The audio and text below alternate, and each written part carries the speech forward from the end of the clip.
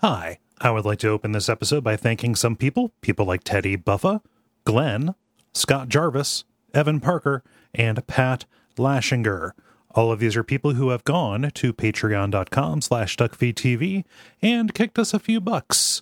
That goes a long way toward helping us make this show and the other shows on the network, and we really appreciate it. That is, once again, patreon.com/duckfeedtv.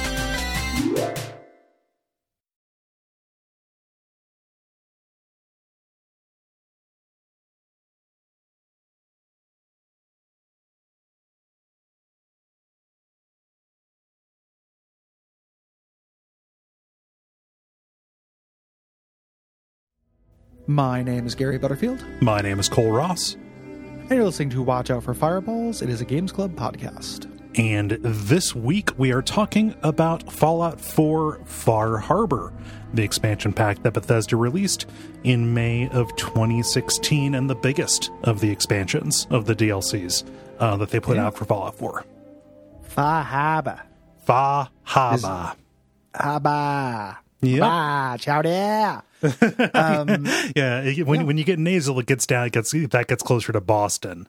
Yeah, you got to keep it back in the throat toward the middle and up for Maine. Yeah, it's good that somebody finally put out a game about how unrelentingly weird East Coast Island people are. I don't know if you ever like hung out. It's a weird scene. Like this is a pretty accurate depiction of what. Yeah, the East Coast Maine island folk are. Yeah, no, I've never been up there. You know, I think the furthest north on the East Coast I've ever been is New York City. You know, sure. So I haven't been up there, but because of my Stephen King fixation, and then just the fact that because of that, a lot of horror stuff takes place up there. I've always kind of idealized the northeastern island life kind of thing.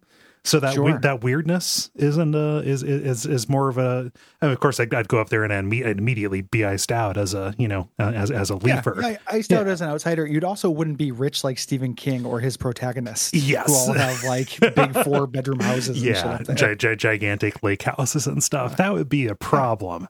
No, he idealizes it because I imagine Stephen King can idealize anywhere he lives. Pretty much, yeah. You know? But even just in media, I like that. I like the stick to yourselfness. Same reason why Alaska is attractive to me, you know? Oh, yeah. And Innsmouth. Of course. Yeah. But no, Far Harbor has made me think maybe like going into Bar Harbor might not be that bad. Becoming a water person. Like that's the theme. Like we get at the end of the year, you and I are both thinking about becoming water people. Uh-huh. And just like, we're just going to become weird coast people. Uh-huh. Stop wearing shirts. Just like always damp. Oh man, just barnacles. Every surface. Gross. Like we're just gonna become water people. Mm-hmm. Yeah. Looking forward to it. There's a cooler on the porch. You never put anything into it, but it's always just full of like whatever you need. Sandwiches. Like really horrible beer, but you can tell it's horrible from the graphic design, but you've never heard of the brand. Yeah. It's like Chumley's Fresh or something like that. And you're like, would you like a can of Chums? What the fuck are you talking about? Can I get some Narragansett? Oh, college boy, huh? Yeah. Like, well, you're not going to fit in very well here. And then you get like keel hauled out to sea. Yeah. A duet of pleasures.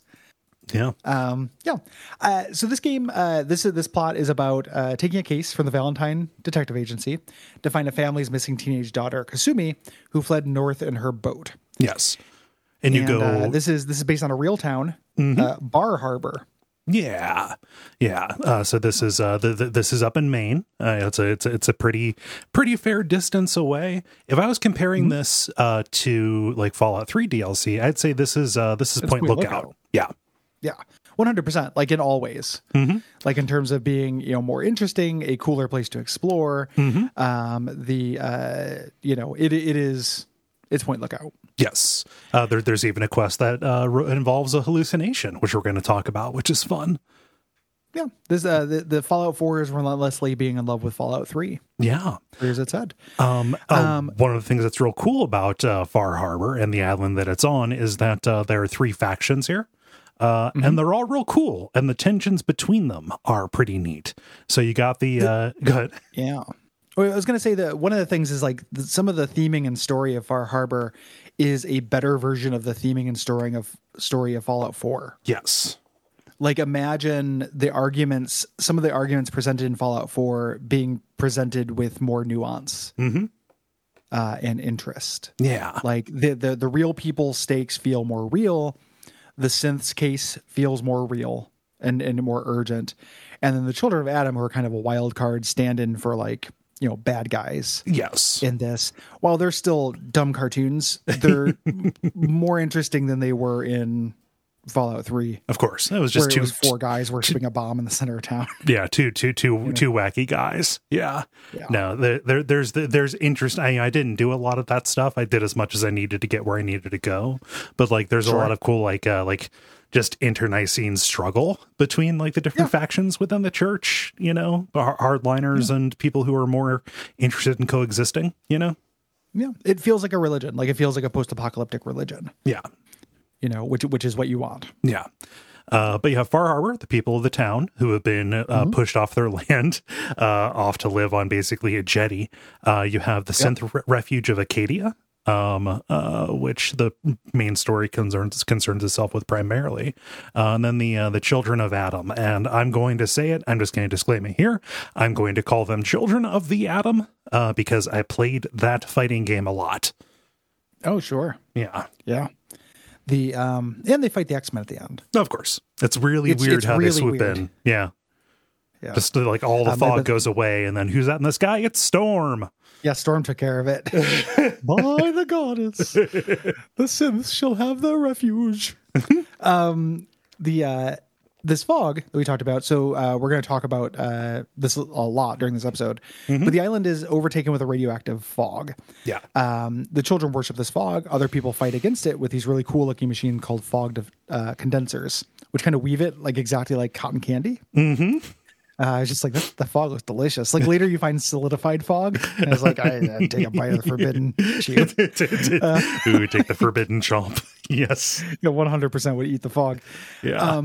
This, makes it sound a little bit like Dead Money from New Vegas or something like that. But it's great because for many reasons. One, it's not a rad storm and it's not the glowing sea. The fog is a problem. It's radioactive, but it's not as radioactive. Like you're not in immediate physical danger from the fog. You're in immediate physical danger from things that hide in the fog. Yes. And that's what this does really, really well. The fog is purely there for like obscuring sight lines and atmosphere. And as a narrative device, it's kind of a red herring in terms of a player environmental hazard. The hazard is that you're walking through the fog and like a big gulper comes out. Yep. Just kind of slams across. It plays in harmony with the kind of terrain design. This is one of these, it's a rocky northeastern island. So there's lots of ups and downs in the terrain. It's real mountainous. There's lots of like forest area, like a big part of the island here is just like a national park. And spooky forest. Yeah. So you got a spooky forest, and it's not just the monsters who hide in there. You also have the trappers, which is, I think, the most interesting take on the raiders outside of like the Great Khans, where you get to like know the individual characters there. These trappers, they suit up to live out in the fog. They don't trap animals. They trap people. They're cannibals. Yep. Yeah. Better raiders. And sometimes they wear those ridiculous lobster trap hats. Yep. Good Lord. Are those funny? Yeah. Like it's the dorkiest thing in the world. Like it's supposed to be a helmet, but like, You trapped your head. And like the monsters are really cool. Like down by the low lying areas, like there will be like glowing, reeds or whatever. Well, that might just be foliage, or it might be an angler, trying to lure you in, right? Mm-hmm. This is the best monster design that Bethesda's ever done. Yes. Certainly the best monster design in Fallout 4, but even I'll expand that to the whole company. Yeah. The monsters in this are great. Like all of them are super good. They're more meaningfully and interestingly designed than the main ones of Fallout 4, which are already improvement in Fallout 3. Yeah. We talked about the Gulpers. The Gulpers are a big deal. Like you come to this late, they're really hard to fight. They just kind of charge you, of course, but they're really difficult. Yeah. To deal with. They come rolling deep. The anglers, those are really cool. Like you can get fooled by them, like is in their name. Yeah, there's a monster. They play like they play like this expansion's version of Deathclaws too. Like they're flying hellfish basically. They're big muscular bipeds. Yeah. Well, the fog crawlers, which like they did take the Mirelurk Queen kind of archetype, but like what if it was a little bit weaker but way faster? Mm-hmm. That's a real problem. Yeah. And then there's like a marquee monster, which like that in the game that only shows up a couple times, like as a mini boss, right? And I don't know whether I care about spoiling it. The moment when it pops up is really good. Yeah, well, it didn't pop up in a story thing for me. It was just out in the it was just out in the world. I mean, so like I don't know when we would talk about it other than this. I'd say let's do it. Yeah. There's giant hermit crabs. I love it so much. Yeah, they're giant. So they found like a hermit crab in real life will just kind of amend itself to anything. It'll use anything they can grab onto as a home. Shells just happen to work out. Yeah, but that's not necessarily your preference or anything. You've seen them in those little plastic football helmets and shit. Yeah. Giant hermit crab, like the size of a van, might use like a van.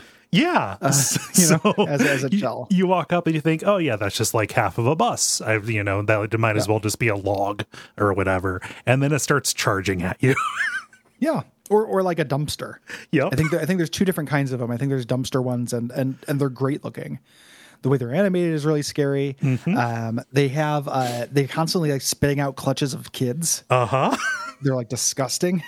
But I love them because they're not aggressive. Everything else in Far Harbor is hunting you once you get to the fog. This is something you stumble upon when you're in its turf. And I think it, as a monster design, lends to the sense of hostility and like, you shouldn't be here. Yeah. Which is echoed with the way that the characters act as well, the denizens of Far Harbor. Like this whole thing is, in some ways, it's the opposite of Nuka World, and that Nuka World was an inviting place that got... is now, they literally draw you in. It's a trap. This is a place that was off-putting, and the war and the radiation has made this even more off-putting. Yeah.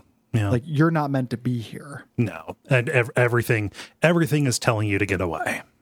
Yeah. And that's great. That's a great feeling. The monsters are extremely cool. Weird underrated part of the monsters is that they come with their own array of meats, which always happens in Fallout. And these are very useful. The Gulpers, when you kill them, I think it's the Gulpers, you can make a Gulper slurry or something like that turns you invisible. Which is real sci-fi and dumb, but at the same time is like really useful. Yeah, why not? To just be cruising around with a bunch of 10-second invisibility potions. Yeah, stealth boys are expensive and rare. Yeah. No, it's they're very useful. So all the factions are good. All the monsters are very good. And then the atmosphere is just incredible. Yep. It's scary. Yeah. Like it is scary. It is cool to explore this place. It's smaller than Nuka World, but way more dense. It feels like, and way less modal. There are a lot of areas you'll go into that are not story related. You talked about running into the hermit crab. Yeah. This is something where you're just rewarded for exploring. Like there are whole quests and whole cool things, that you're not sent to. You just stumble upon them. Yeah. And I fought that hermit crab just as I was leaving this bar that I was exploring just over on the west coast of the island. Yeah. The drive-in movie theater. Like that's a great little set piece that's not attached to a quest. Yeah, it even has its own radio frequency you can tune into.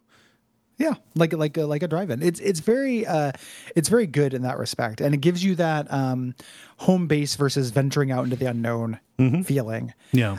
In a way that is more foreboding than the main game. Yeah. The Commonwealth is sunny and beautiful. Yes. This is not. Yeah, there is no vista. There's no horizon that you can see in here. Everything is very claustrophobic and cramped in. I'm a little bit bummed that I came to this so late that I was a bit over the settlement game. Still think the settlement tending is neat and good. It's just, I've played the game for like 90 hours by the time I started this. So I was a bit eyes on the prize to a degree. But I imagine like settlement keeping in this is like different because of the fog, you actually have to set up a perimeter with those things. Well, and if you're coming here early when you're still kind of dependent on that, it's really, you need to set up a little home base. Like you need to set up a little settlement stuff and attach yourself, set up trade lines. Yeah. To the mainland, especially if you're cruising around in power armor, which you might want to be doing, just so you can repair it and keep it in repair. Like there is that sense of being an expedition. Yeah.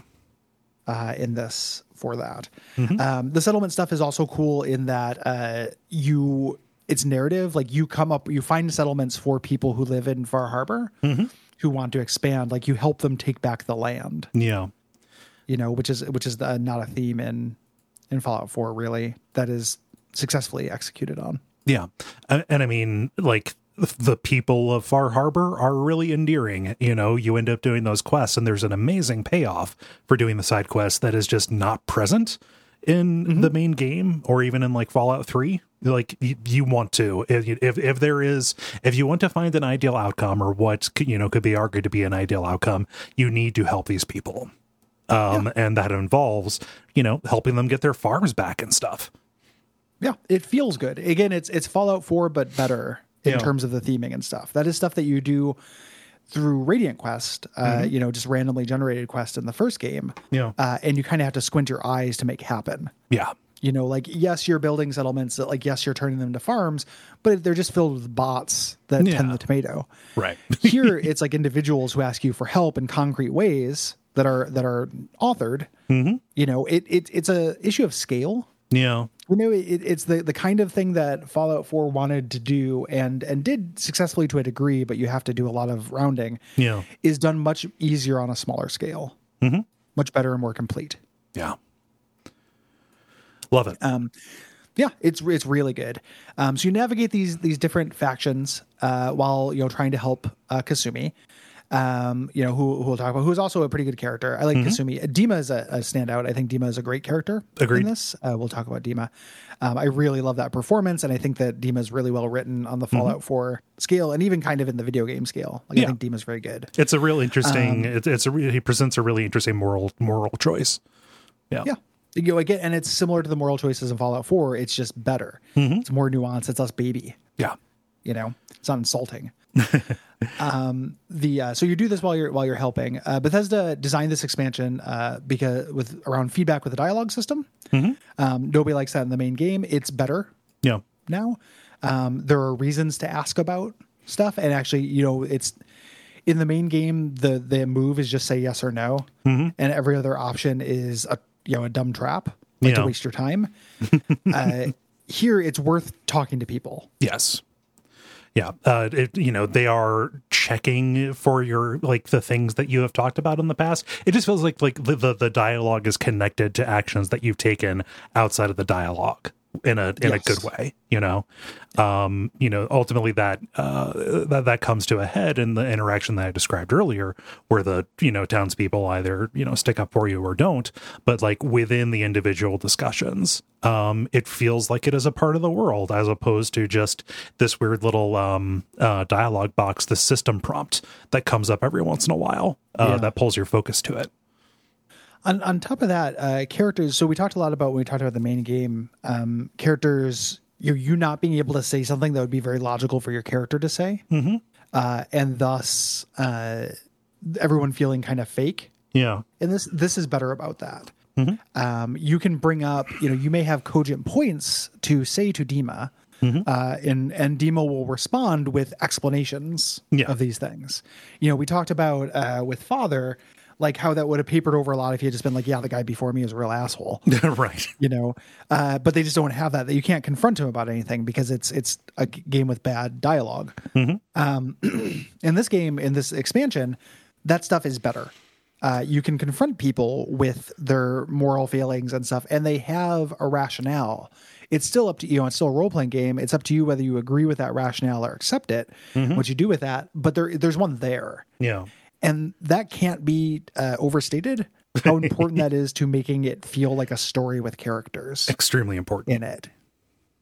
Yeah, it's quite good at that. Yeah. And I would say, again, pretty good on the scale of video games. It's not best in show or anything like that, but it's way above average for Bethesda and average for video games in that respect. Yeah. They're not invested in making and acting like you are the first person to think about the way this world works within the world itself. Well, and that's on top of like nobody is making you their god king. True. Yeah. In this either, like you show up and people will allow you to join their faction, but even the non-Far Harbor factions keep you at a distance. Yeah. You don't get that like dumbass, I guess you're the king of the Brotherhood now, horse shit. Like it just doesn't do that because that stuff was stupid. Yeah. It always like you accept it because it's Bethesda and this is their genre, but like that shit always kind of sucked and was dumb and things just make more sense here. 100%. Yeah. Yeah. In addition to fixing some of the dialogue concerns people had, they also noticed that people were just really clamoring for new places to explore. So they added in, with this one, they made it a whole new biome, a whole new island for you to go and take a look at. Because of that, this ended up being a lot bigger than Bethesda had planned. There was a controversy about this. The season pass was initially announced at $30, and they bumped the price up to $50. I can understand people being salty about that, especially if they had already like pre-ordered or something like that. But it is. I'm happy that we got Far Harbor as it is as a result of that. I think $50 is a fine price to pay for all of the DLCs together as they are. Yeah, but changing it is I can see that being problematic as well. There's also another controversy. There are similarities between the quest in it called Brain Dead and a mod called Autumn Leaves. They both have a similar setting and concept. It's fine. Yeah. Though. The mod's creator, Baron von Chateau. Yeah. He has an actual name, but I figured I would use his pen name. Yeah. Yeah, he's from a Shea Lounge in a Bavarian manse. Yeah, being fed grapes individually. Yeah. Yeah. While taking a break from breaking out with Gabriel Knight, he told about this, and he seems he's all right. Yeah. Everything's okay. Yeah, it wasn't like he didn't like file a lawsuit or anything. I could see arguing either way about it. Yeah. That stuff is so there's only so many stories, right? Yeah. Like at a certain point, that's been in the news lately because of the Matrix sequel. And that ripped off the Invisibles has been popping up again. Weird. And it's like that feels like a concept that people were going to stumble upon. Yeah. Like I like the Invisibles 100 times more than I like the Matrix, and I don't think anybody ripped anybody off. I think that it just happened. It's a story archetype. So yeah. No clue. I don't have enough information to make a judgment. It seems either of them seems likely. That's going to be it for our generalities. Go back to the other episodes for all the how this game plays and the like. There's going to be there's some new equipment, some new kind of gameplay concepts and stuff. We're going to discuss them as they show up. Yes. In this. This will be it for the preview version of the episode. Thank you so much for listening. If you'd like to get the full version, you can go to patreon.com/TuckFeedTV and get the whole thing and access to I think 30 something now full premium episodes we've done. And more to come. Yeah. If you are, you won't be hearing this on an early release. Thank you for watching Duckstream. Yeah. I haven't watched it. Yeah. I am positive that unless somebody gets shot on air, it will be good. So, yeah. And we'll see you next week with the Dispatch, where we'll be announcing February's games and reading your responses. It is too late to send in responses about this. But yeah. If you have thoughts about Super Mario 3, Dark Messiah of Might and Dark Magic. Messiah? Yeah. Or The Sinking City, go to duckfeed.tv/contact and write those in by January the 15th. And we'll see you next week.